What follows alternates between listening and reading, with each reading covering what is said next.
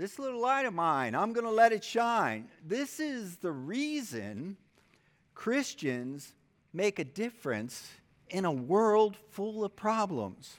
But how do we do that? Well, we have God's Word.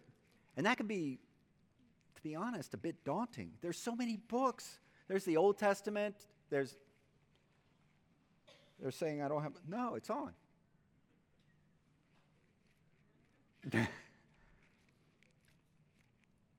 How about now? Thank you very much. Sometimes I turn the mic off just to see Steve do jumping jacks in the booth. It's really entertaining.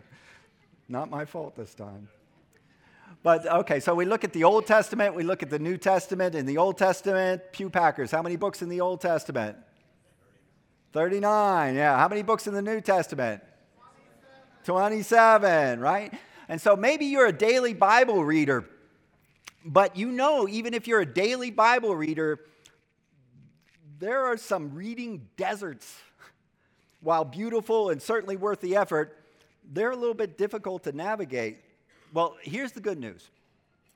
If we wanted to go to one place where Jesus talks about how to make your light shine, it's in the Sermon on the Mount, or certainly that would make the short list, but it's even better than that.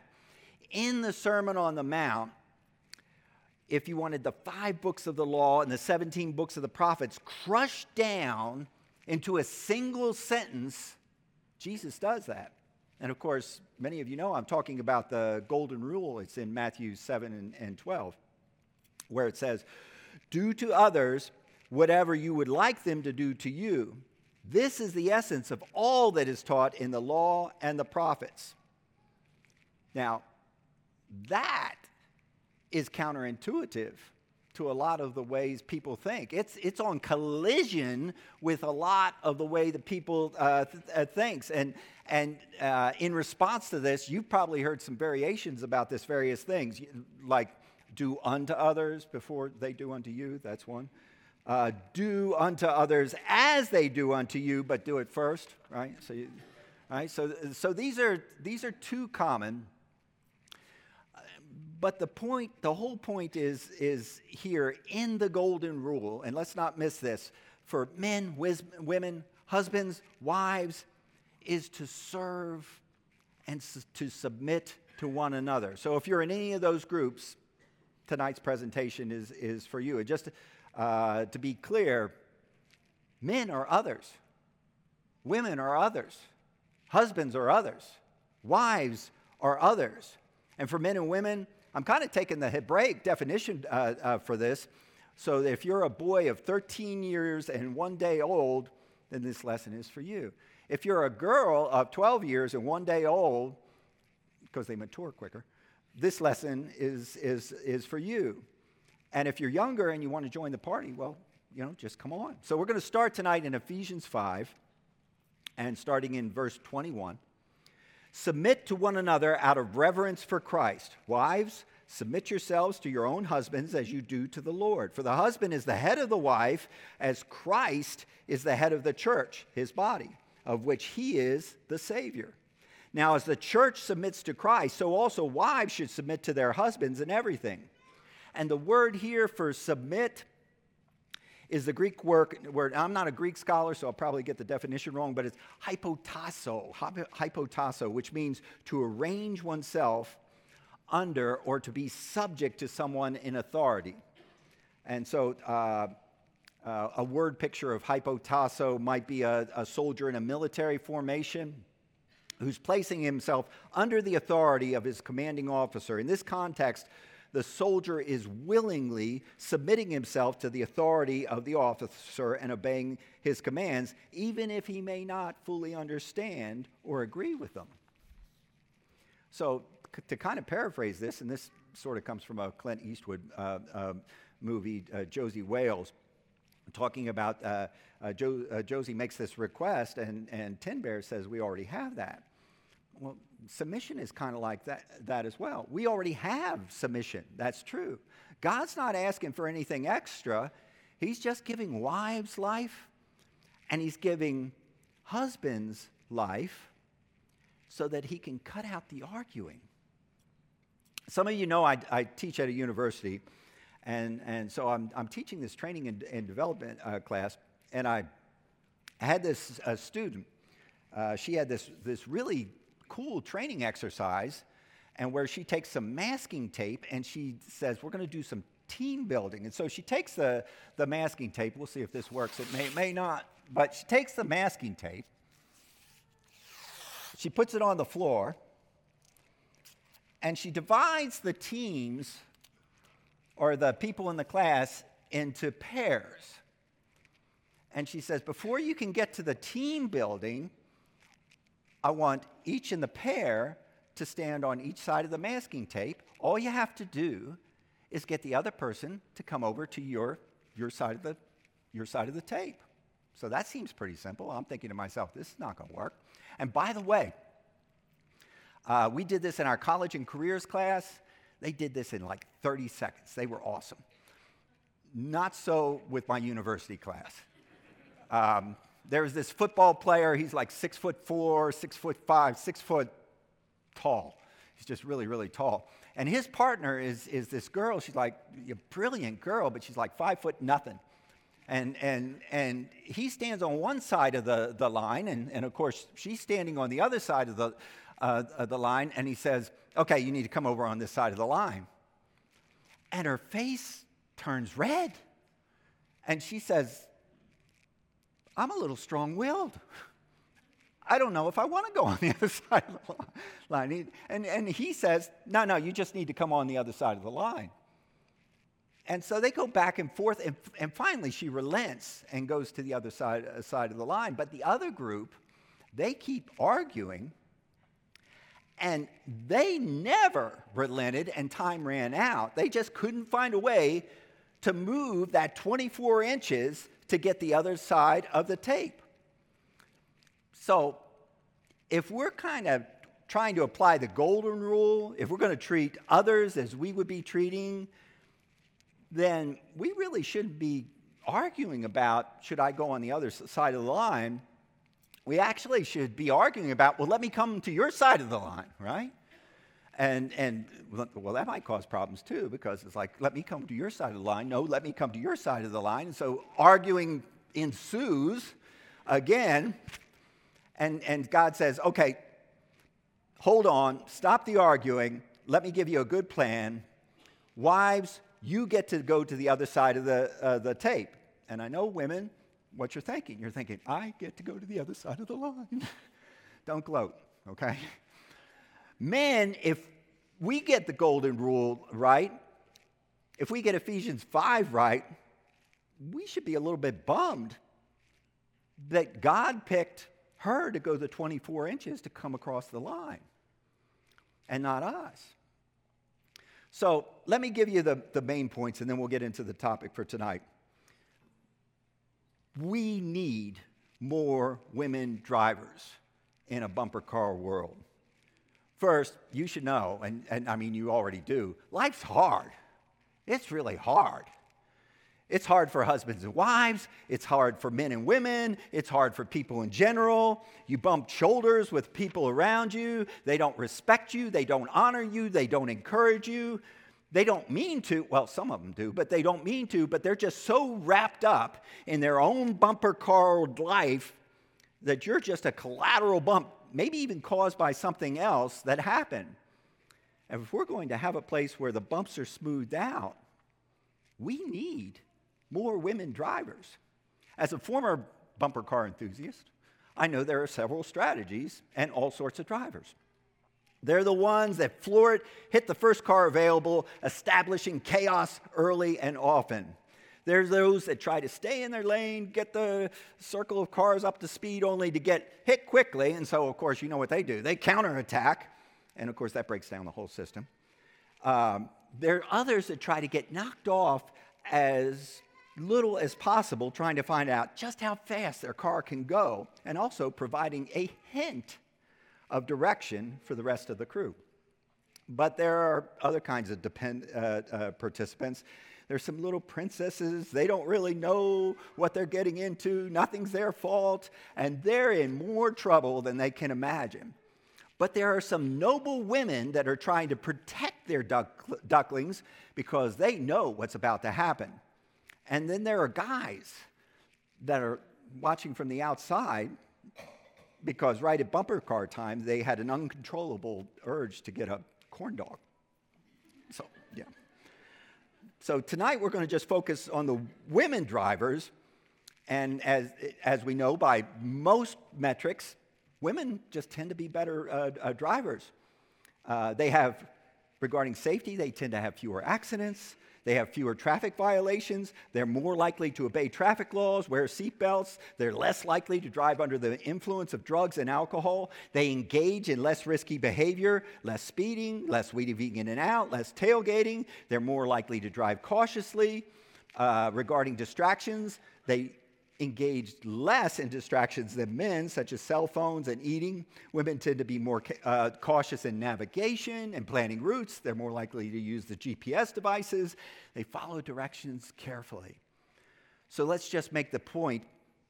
Women often tend to be better drivers, which means if we live in a bumper car world, and we do, we need more women drivers. And the Bible is full of great examples, women driving well in conjunction with men, and sometimes in spite of the men that are around them. And so tonight we're going to take the story of Sarah.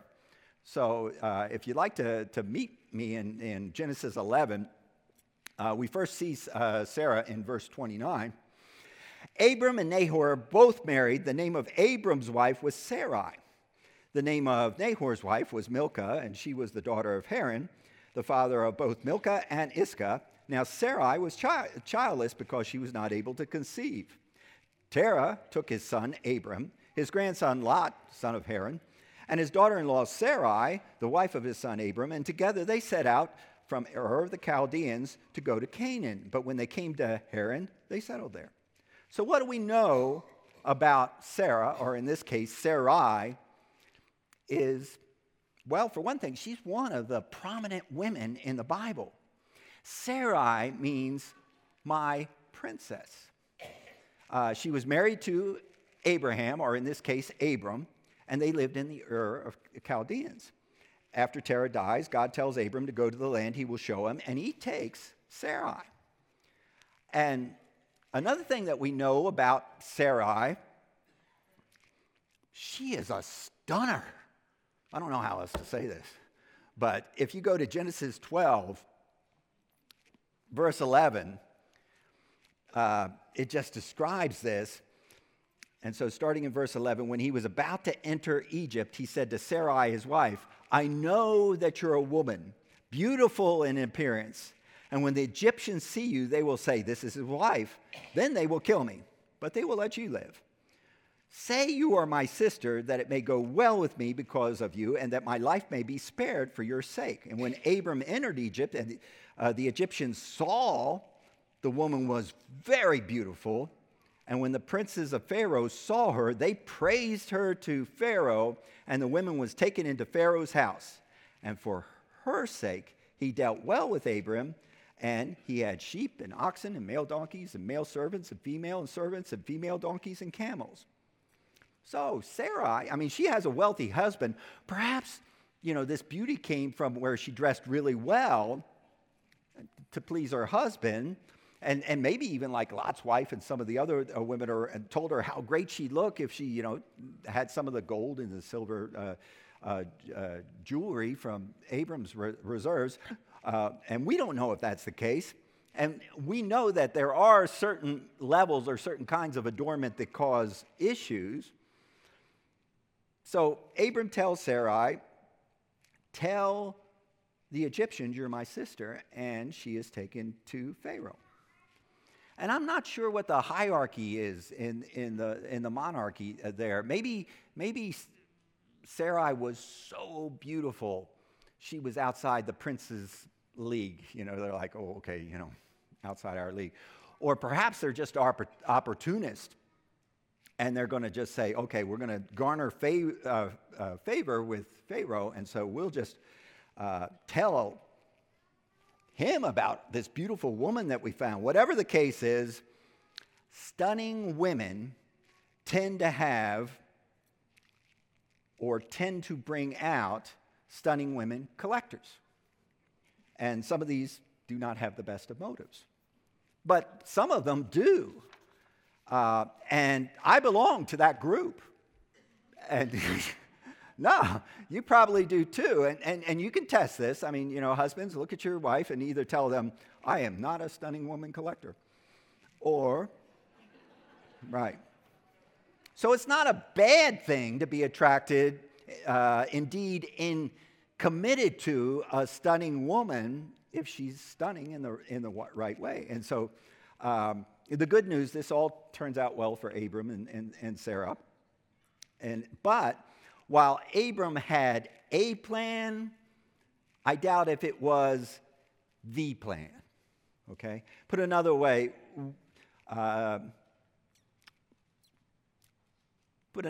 is a plan is not always a good plan. So, kind of like this, another thing that we know about Sarai is that she's a problem solver. And she has this infertility problem, and she's impatient. Women get impatient sometimes. And you know how this goes, right? Sometimes my wife gets impatient with me, and so I just have to remind her, I heard you the first time when you told me that latch needs fixing. You don't have to keep reminding me every 6 months. So Sarah gets impatient, and Sarah was unable to have children, and this is a source of great pain for her. And so we're going to be reading in Genesis 16, and beginning in verse 1. Now Sarai, Abram's wife, had borne him no children. She had a female Egyptian servant whose name was Hagar. And Sarai said to Abram, Behold now, the Lord has prevented me from having children. Go into my servant, that it may be that I shall obtain children by her. And Abram listened to the voice of Sarai. So after Abram had lived 10 years in the land of Canaan, Sarai, Abram's wife, took Hagar, the Egyptian, her servant, and gave her to Abram, her husband, as a wife. Now, as interesting as this sounds, at our house, and maybe yours too, there are two different versions of this story. Version 1, Sarah offers Hagar to Abraham or Abram, and he says, well, okay.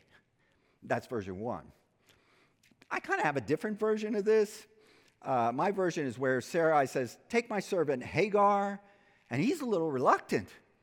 And it says that he lived in Canaan for 10 years, and maybe this has been going on for years, and he's being saying no, and then finally he relents and says, well, okay. It's unclear of which version's out there, but there you go. And so we know a lot of times in life, when you have a plan, it's not a good plan that we should be executing. Some of you remember that I used to have this little Miata convertible. It was a really cool car. I liked it a lot. But it was really dirty, and I wanted to take it to a car wash. But as you know, you can't take soft-top convertibles in a car wash because of the roof. So I came up with a plan that I would take it to one of those touchless car washes where there's nothing impacting the car except for water. And while it was a plan, it was not a good plan. The car wash was spraying the water sideways at the windows and successfully penetrated the passenger envelope, and so there was water pouring in from all sides. And I was stuck there until it was finished. Now the car got clean, but I wasn't in very good shape. And I learned from this that you should go with a good plan, or you're often left cleaning up the mess. And by the way, I never tried this again. So we're going to continue reading in verse 4. And he went into Hagar, and she conceived, and when she saw that she had conceived, she looked with contempt on her mistress. And Sarai said to Abraham, May the wrong done to you be on you. I gave my servant to your embrace, and when she saw that she had conceived, she looked on me with contempt. May the Lord judge between you and me. But Abram said to Sarai, Behold, your servant is in your power. do to her as you please." Then Sarai dealt harshly with her, and she fled from her. A couple of things here. One, I think this kind of helps my case that Abram's a good listener. Regarding the taking of Hagar, she says, "This is your fault." But even in that suggestion, Sarai is really saying to Abram, "Okay, you should have known better, but I want to know if you'll let me do something about this." And Abram says, "You may." The other thing is, Sarai learned from this, is that it's way more trouble cleaning up the mess and going with a good plan, because she never did this again. So we're going to move on a little bit, and we know that Abram's name got changed, and he's the father of many nations. But we forget that Sarai's name was changed as well. And so we learn in the New Testament that she did not abandon God's promise. So Sarai means my princess, and Sarah means princess. But if you dig a little bit deeper, it means more than that. It means noble woman. This is the name God gave her a year before she had Isaac. So in Genesis 17, and we'll be picking up at verse 15, "And God said to Abraham, 'As for Sarai your wife, you shall not call her name Sarai, but Sarah shall be her name. And I will bless her, and moreover, I will give you a son by her. I will bless her, and she will become nations. Kings of people shall come for her.' Then Abraham fell on his face and laughed and said to himself, 'Shall a child be born to a man who is 100 years old? Shall Sarah, who is 90 years old, bear a child?' And Abraham said to God, 'Oh, that Ishmael might live before you.' And God said, 'No, but Sarah your wife shall bear a son, and you shall call his name Isaac. And I will establish my covenant with him as an everlasting covenant for his offspring after him. As for Ishmael, I have heard you. Behold, I have blessed him and will make him fruitful and multiply him greatly. He will father 12 princes, and I will make him into a great nation. But I will establish my covenant with Isaac, whom Sarah shall bear to you at this time next year.'" So Ishmael's going to be okay, and he's going to establish nations in his own right. But it's noble woman Sarah who's going to be the mother of nations and the mother of kings, and that her line will contain the lineage of Jesus Christ. And so we see that Sarah's nobleness is not just in a name, but also an extension of who she was. And by extension of that, also who we should be. So if we look in the New Testament in 1 Peter 3, and starting in verse 1 there, "Likewise, wives, be subject to your own husbands, so that even if some do not obey the word, they may be won without a word by the conduct of their wives. When they see your respectful and pure conduct, do not let your adorning be external, the braiding of hair and the putting of gold and jewelry or the clothes you wear, but let your adorning be the hidden person of the heart, with the imperishable beauty of the gentle and quiet spirit, which in God's sight is very precious. For this is how the holy women who hoped in God used to adorn themselves, by submitting to their own husbands, as Sarah obeyed Abraham, calling him Lord. And you are her children, if you do good and do not fear anything that is frightening." A bumper car world sees this idea of submission, and especially the idea of mutual submission, as frightening. And they should, because it threatens the very chaos as they strive to maintain the collisions in their bumper car environment. Well, many of you know my wife is a stunner. And it doesn't come easily. I mean, she works on having a gentle spirit, and that's not easy when you have a husband that is sometimes foolish. And so she works on being an example, and I'm continually being won to a life that is less foolish. Likewise, she doesn't always understand my thinking. I would be foolish not to listen to her counsel. because being a unified team is far more important than spending a lifetime of arguing on which side of the masking tape line that we are on. Last thing that we know about Sarah, well, for this evening. In Hebrews 11, and we're going to be starting with verse 8, we know that Sarah was faithful. Starting in verse 8, by faith Abraham obeyed when he was called to go out to a place that he was to receive as an inheritance. He went out, not knowing where he was going. By faith he went into the land in the land of promise, as in a foreign land, living in tents with Isaac and Jacob, heirs with him of the promise. For he was looking forward to the city that has foundations, whose designer and builder is God.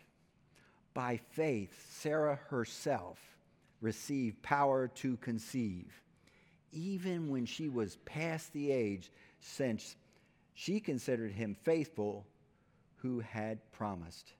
Therefore, from one man, and him as good as dead, were born descendants as many as the stars of heaven and as many as the immeasurable grains of sand by the seashore. And I'm not going to dwell on this, but there's only one miraculous conception in the Bible, and Sarah conceived. So there had to be some powerful faith in there, somewhere. So we've looked at Sarah this evening, but there's so many others. There's Aquila, there's Martha. We know for certain more named women at the crucifixion than men. The only men that we know that are named there are Jesus, obviously, but aside from that, Simon and John are specifically referenced. For the women, we know that Jesus' mother, Mary, was there. We know that Mary Magdalene was there. We know Mary, the wife of Clopas, was there. We know that Salome was there. We know that a whole bunch of women that had been ministering to him were there. And these women made a difference in a world fraught with collisions and misdirections. So, what are the big takeaways for tonight? Number one, submission is not optional. And this is for men, women, husbands, wives, everybody pretty much. If you really believe in the golden rule, then it needs to be the rule and not the exception. Number two, a plan is not the plan. And so we need to make sure that our plan is God's plan and not just a plan that I put in place. And finally, let's just say it. Let's not apologize for it. Let's be stunning and noble. Let's be stunning in a way that God wants us to be stunning, so we can be a light in the world. And in case you missed it, we need more women drivers for navigation, for safety, for reducing risk. So, this really hasn't been your typical kind of sermon, but we always want to extend an invitation so that if you want to be with God's plan, put Christ on baptism, we extend the opportunity. If you want to rededicate yourself, you've gotten off course, maybe you've gotten bumped around a lot. Maybe it's your fault. Maybe it's not your fault. But God says, I want you either way. If you fall into any of these groups, won't you come as we sing the song that's been selected?